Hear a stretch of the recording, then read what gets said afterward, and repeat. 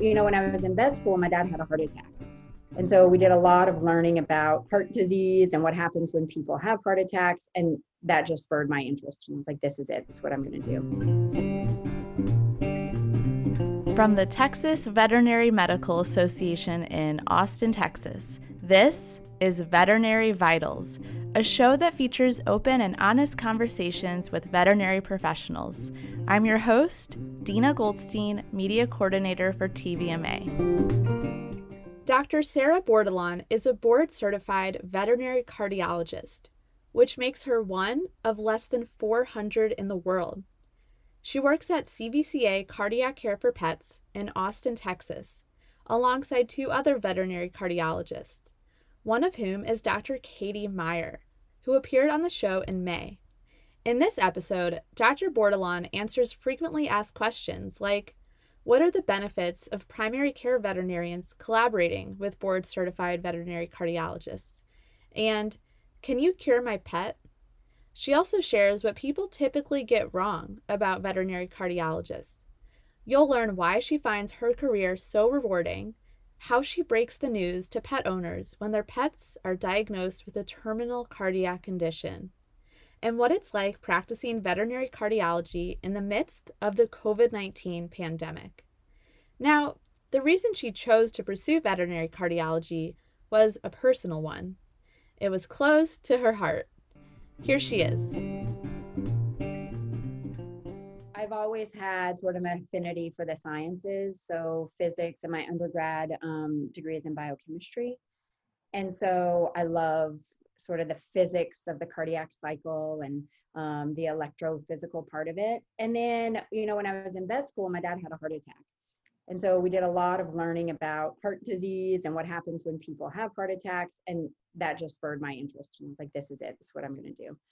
Wow. So yeah, it was fortuitous time. Luckily, he's survived 30 years since then. He's done very well. But that was really the kind of nail in the, like, yes, this is what you're doing for the rest of your life. So do you think if that hadn't happened, that maybe you wouldn't have gone that path? It was between cardiology and anesthesiology. So those were sort of my two loves because they're both very kind of physical science. This is how things work. And so, it would have been a toss-up, I think, as to whether I chose cardiology or anesthesiology. So what does your father think about your choice? He loves it. He loves to call me and tell me about all the medications he's on and how his doctor doesn't know what he's doing. And I'm sure the dogs get better care. Yeah. So he really likes it. And it is helpful. Like, he needed a pacemaker later in life, like at 20 years later. And he was really confused by the way they presented it to him. And they wanted to put in a defibrillator, but he didn't understand that it could just function as a pacemaker. So I could walk him through all of that stuff. So he loves it. So it really shows the similarities between dogs and cats and humans. Yeah, there's a lot of similarities. Dogs and cats physiologically are different than people, but how you put in a pacemaker and how you program a pacemaker, those are all going to be really similar. And so, and if you have an arrhythmia because you had a myocardial infarction, still the same process if you have an arrhythmia because you have dilated cardiomyopathy. So those are all things that are pretty cool. Wow. Okay. And so tell me why you find this career path rewarding. Yeah. Sometimes, it's hard because I give a lot of bad news and people are like, man, you must be so depressed. But I'm not, because because that's part of the rewarding part, right? Is I can do that empathetically. Mm-hmm. We can help you maintain quality of life. For some patients, I can give them, a definitive fix for their problem, like PDAs. So although I give a lot of bad news, I hope that I'm providing the client some support through that. And I feel like that's a really rewarding part of my job.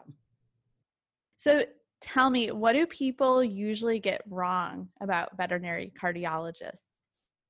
That's an interesting question. I think that they think that we are not any or much different from their primary cares. So I think that a lot of people don't know what goes into becoming a specialist in general. So I think that's not unique to cardiology, but I think that's one of the things that, we hear a lot. Oh, it had a murmur. my cardiologist was taking care of it, and I was like, oh, who? And they'll say they're primary care veterinarian. And so I don't think they can separate in their minds, someone who went further to do just that and the primary care veterinarian. So I think they struggle a little bit with understanding the differences because they think of veterinary medicine as a whole, right? We're just all veterinarians. Yeah. And so they have difficulty separating, I think, sometimes. Got it. Okay. And so you work for CVCA Cardiac Care for Pets. So tell me about this practice. I know it's in other states aside from Texas too. Yeah, so we're in 4 states total. So we're in Kentucky, Maryland, Virginia, and Texas. And we have, I believe, 14 locations. And we have 19 doctors and 8 residents. And in Texas, we have 3 board certified cardiologists. So, and we're all in the Austin area. Yeah. And when I talked to Dr. Katie Meyer, she told me the number of veterinary cardiologists, I think, in the world. And it is just such a small number. And I was blown away by that. I don't recall the exact number. I don't know if you do. I don't know the number now because they're like increasing per year, right? Yeah. But we're somewhere around 400 to 500 in the world. So there's not a ton of us floating around out there. Yeah. So I wonder if that makes you more in demand because there's so few.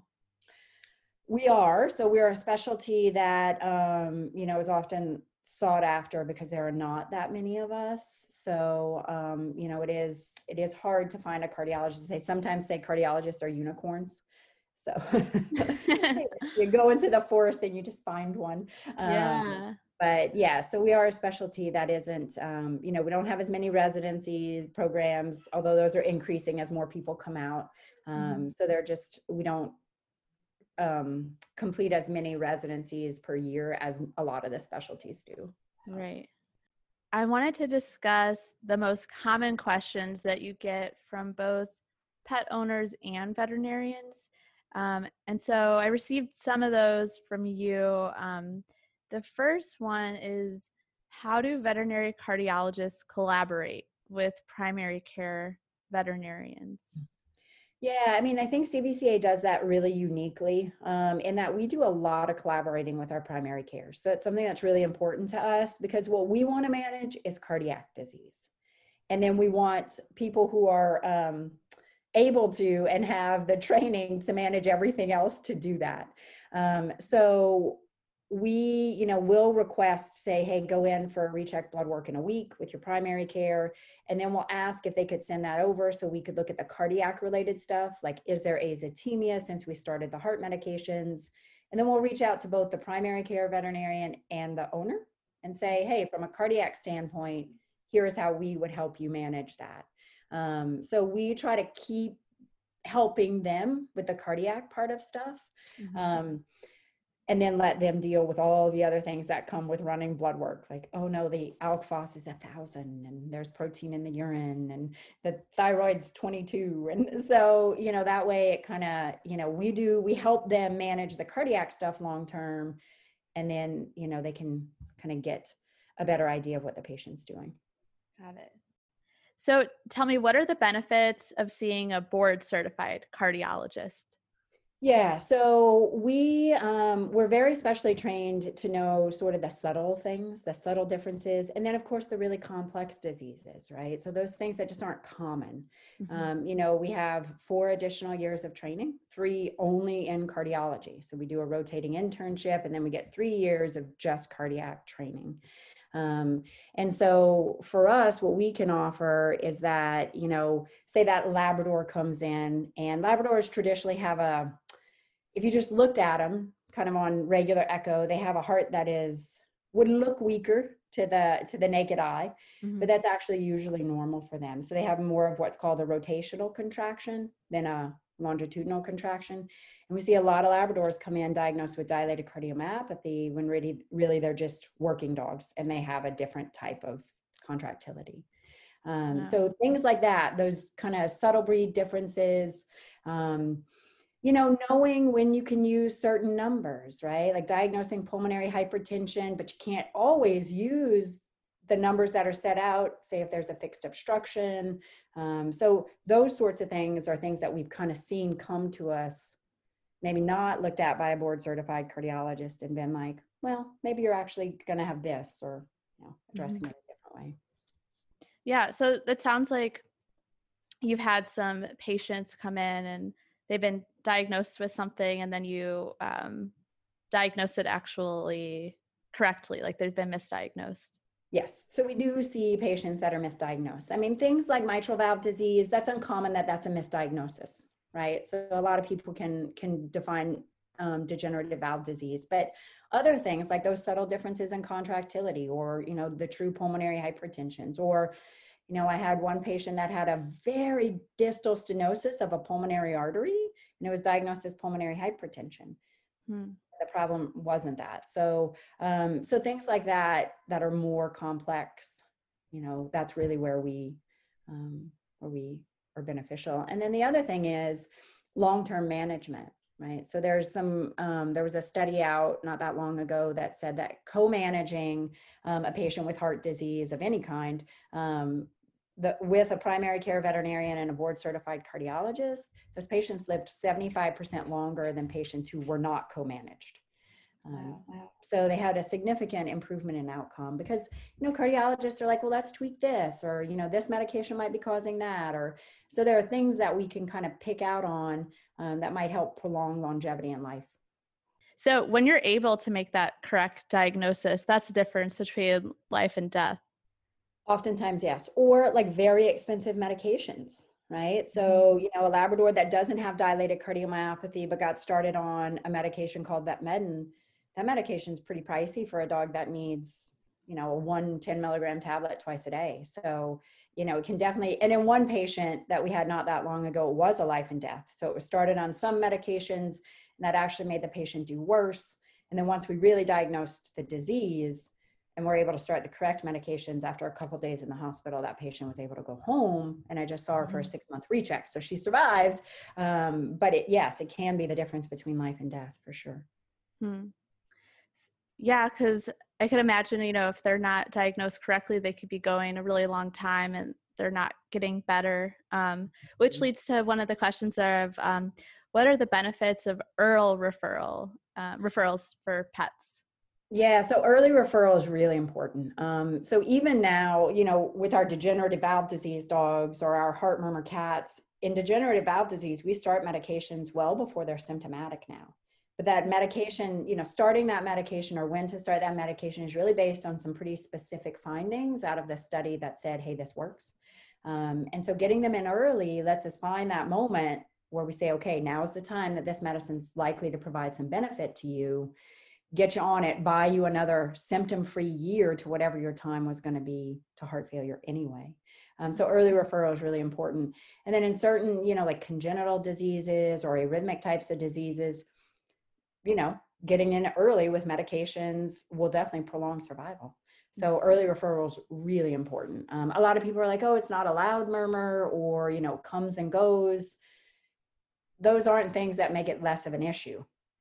It's just, it's just a subtle thing that we haven't been used to doing, which is early referral. Got it. Okay. Why should someone choose CVCA cardiac care for pets? The way that we work with the clients and the primary care veterinarians is really unique. It takes a lot of effort to do that much follow-up. We always follow up with patients, sometimes 2 days after, sometimes a week after we start medications, to, how are they doing? Are they, feeling well? The way we work with veterinarians is really unique in that we want them to go back there, and then we can help take off of their plate the cardiac stuff and make those kind of cardiac decisions for them. So they're not also having to deal with thyroid and a failing liver and what am I supposed to do with these heart medications? And we can help them with that part of the story there, while still keeping the client with them for things that, are not cardiac in nature. So I think that's really unique. The other unique thing is kind of what we were just talking about, which is the amount of cardiologists we have. So we're the largest group of cardiologists, probably in the world, all together that can collaborate with one another. And that's really useful if you have a unique case or just a question. Hey, has anyone used this medication at this dose before? Or, I'm failing this medication and I want to know what other people have found to be useful. So, there are lots of ways that we help each other out on kind of a regular basis. Nice. Are there any other common questions that you receive? What else do we get a lot? We do get a lot about, are you going to be able to cure my pet? So from owners, we get a lot of, are you going to be able to cure the heart disease? Or I don't want to do surgery for heart disease in my dog or cat. And, surgery, really uncommon. So there are some congenitals that we recommend surgical interventions for. That's probably the most common thing that we recommend surgery for.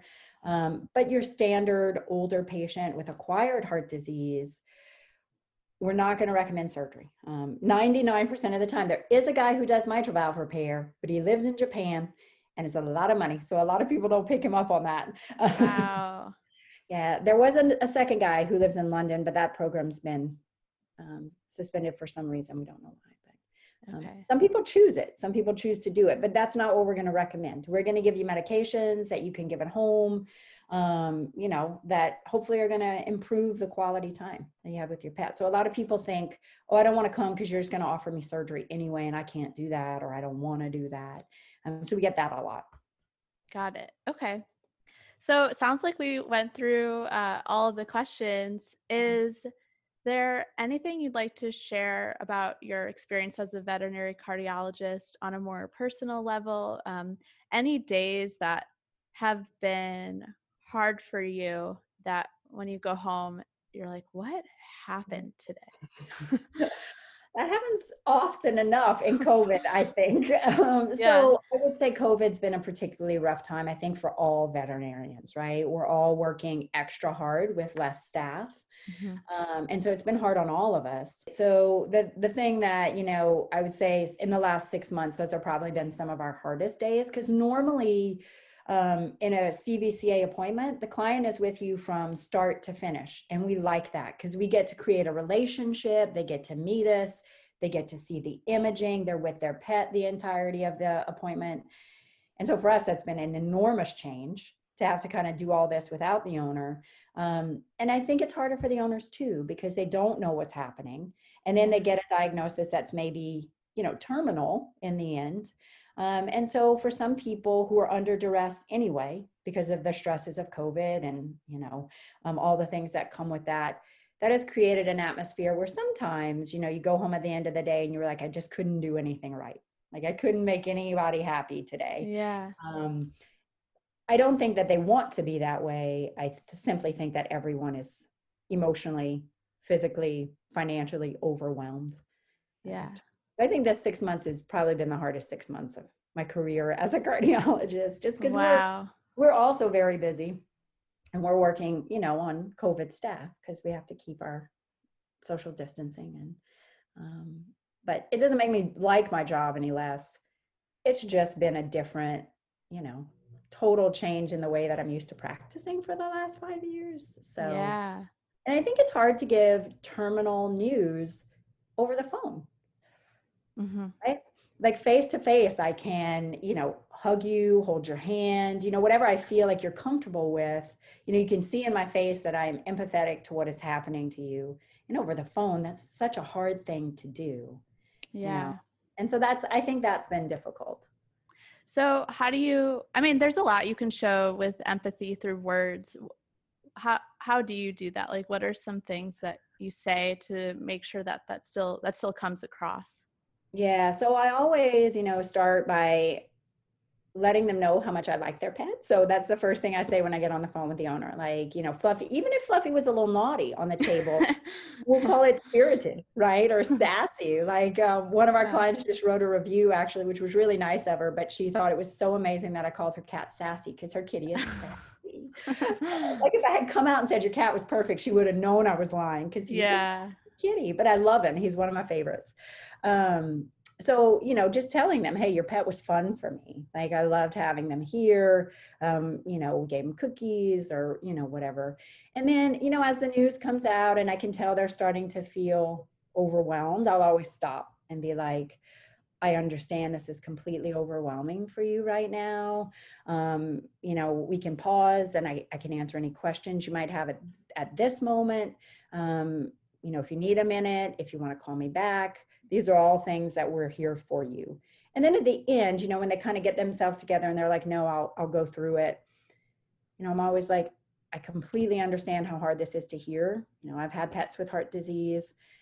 I know it's also overwhelming. You're not with me in the building. You haven't been able to see the pictures. But if you get home and you have questions or concerns, or you want to talk about anything, call us. We're here for you.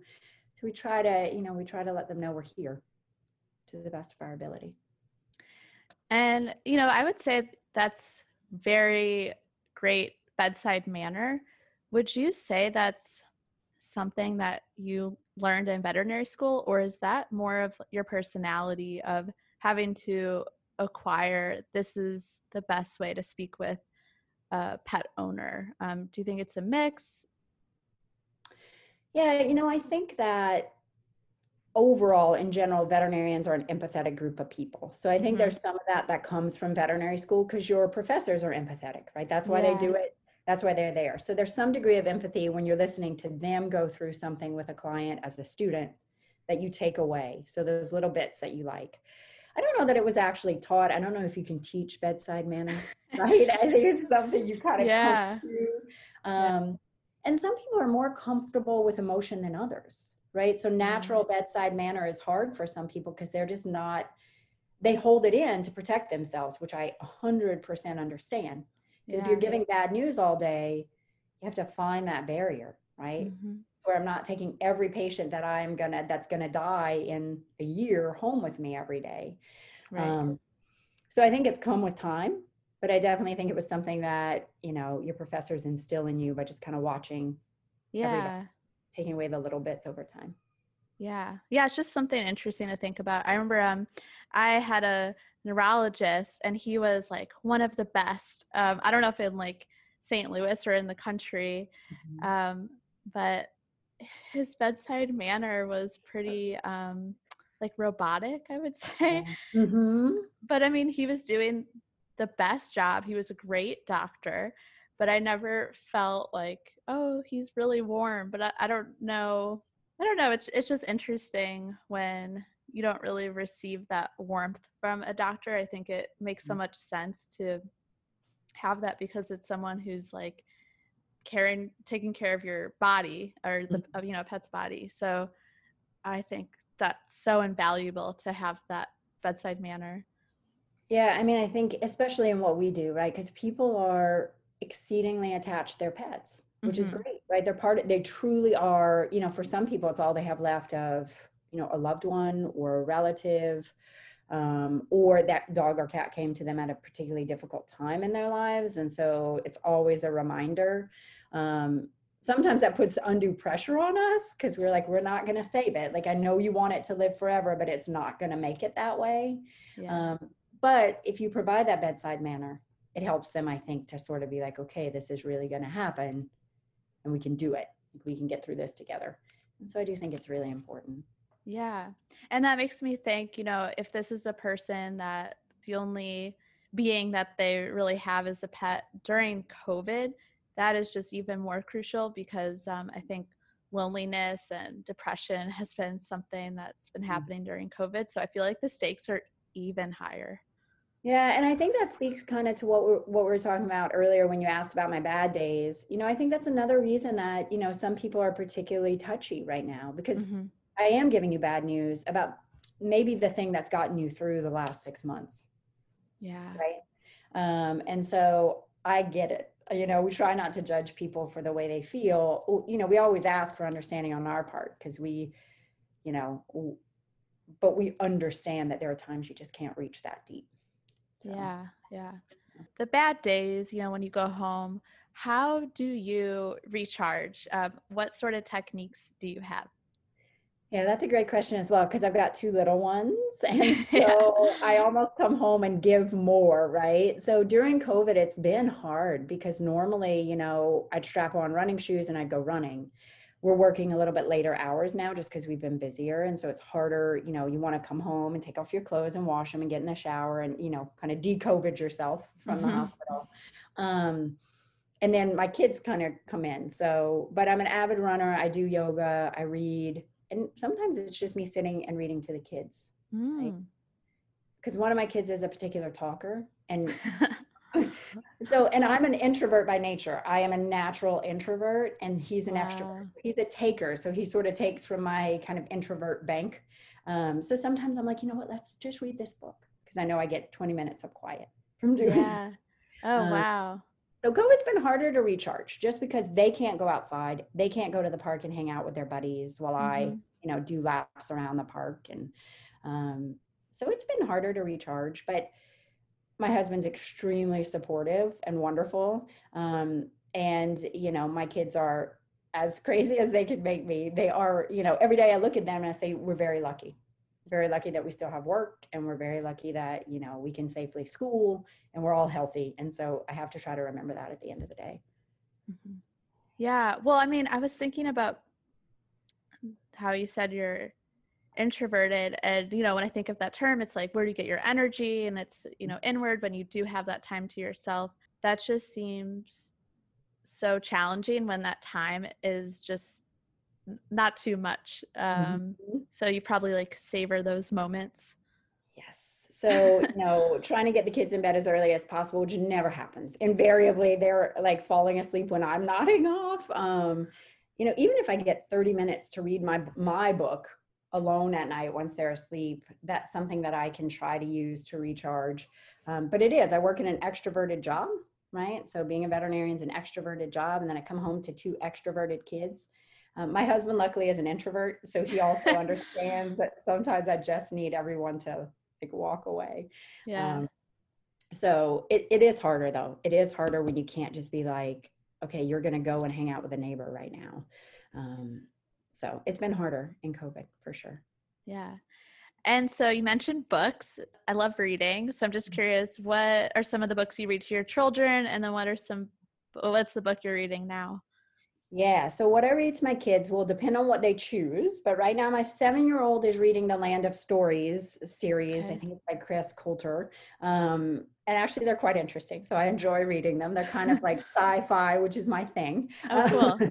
So I like that. That's fun for me. And then my little one will choose whatever book is around the house. And then we'll read that for like 12 nights in a row. And I'll finally convince him to go get another one. So we'll do kind of whatever's available. Right now, I think we're reading a book called Truck Stop, which is, Okay. yes. And then I am reading a book called They're There. I don't know if you've read it. No, I haven't. But I can't, the author, Tony Youngblood, I believe. I'm going to look it up because it was a Pulitzer Prize finalist book. It's amazing. I'm only like 5 chapters in because I get to read like so little. Yeah. But I would highly recommend it, by Tommy Orange. Okay. It's great. It's a great book. And what's it about? So he's a Native American, and he is looking at the stories of, I believe it's 8 separate Native Americans and how they're adjusting to life in the cities. Oh, So wow. particularly Oakland, California, which is where he's from. And so it kind of follows, Native Americans who have substance abuse issues, and then it follows those that, are really into preserving the culture, and then follows some of those who are kind of branching out and doing, arts and things like that. And so I haven't gotten to the end, but it sort of looks at how they're surviving the move from, what would be their natural inclination to the cities. So it's really, Yeah, yeah, it's great. that is interesting. Okay. Is there anything else you'd like to share about your career, about pets who experience cardiac issues, or this time during COVID? Yeah. I think I'm very lucky to work for CVCA. So we have kind of a unique situation. So even though on a day-to-day basis, we're by ourselves, right? We're a sole cardiologist in our office. There are 19 other people who, if I get a case where I'm like, what might this be? Like, what exactly is happening? I can put all those images in a Dropbox and send an email to 19 cardiologists and be like, hey, can you guys put an eye on this? And give me your input. So as a group, we have vastly different backgrounds. So we were trained differently. Some people were trained by CVCA and then stayed. And then, some of us came from other locations or other places with different training. And so it's cool to get that input. Those cases are few and far between that are just so off the wall that you're like, I have no idea what this is, but it's great to be able to have that network of people to help you. It's good for the client and it's good for us to be like, what could this be? So that's pretty cool about my particular job. And I think patients with heart disease, the one thing I want people to remember is it's not always a death sentence, right away. And even for many years. So I think a lot of people get, they hear a murmur and they're like, oh, this is bad, or, this is really terrible, particularly if the murmur is very loud. Sometimes the loudness of the murmur, when I get to them, they don't have bad heart disease. It just so happens that the way the blood is flowing is in such a way that it creates a really loud noise to our ear. So sometimes the smallest VSDs make the loudest noise. Actually, always the smallest VSDs make the loudest noise. So, it's all about pressure and how that blood is moving. So I just don't want people to get discouraged when they hear that loud murmur. And, a lot of owners get discouraged. I think a lot of veterinarians get discouraged when they hear that and they're worried that this isn't going to go well. It's always reasonable to look at that, because sometimes I'll be like, oh, it's early degenerative valve disease. It just happens to hit the wall at the right place. And, we'll go a year and we won't see you again. And so don't get discouraged by the loudness of the murmur. It's always good to look into it, because sometimes we have good news to offer. And so it's not always bad news. That was Dr. Sarah Bordelon discussing why she chose to be a veterinary cardiologist, a niche field in the profession, the similarities of treating animals and humans with heart conditions, and the importance of early referrals. She also mentioned the positive outcomes of board-certified veterinary cardiologists and primary care veterinarians working together to treat a dog. According to a study published in the Journal of the American Veterinary Medical Association in 2016, patients with congestive heart failure live 75% longer when they're co-managed. This also resulted in increased revenue for primary care veterinarians. If you'd like to learn more about Dr. Bordelon, veterinary cardiology, and CVCA cardiac care for pets, visit the link provided in the show notes. And if you're enjoying this podcast, we would love to hear from you. Write a review on Apple Podcasts. We set a goal of getting 30 reviews. We love reading them, and if you have a minute to spare, we would love to read yours too. I may give you a shout out on the next episode. And thank you for tuning in to Veterinary Vitals. I'm your host, Dina Goldstein from TVMA.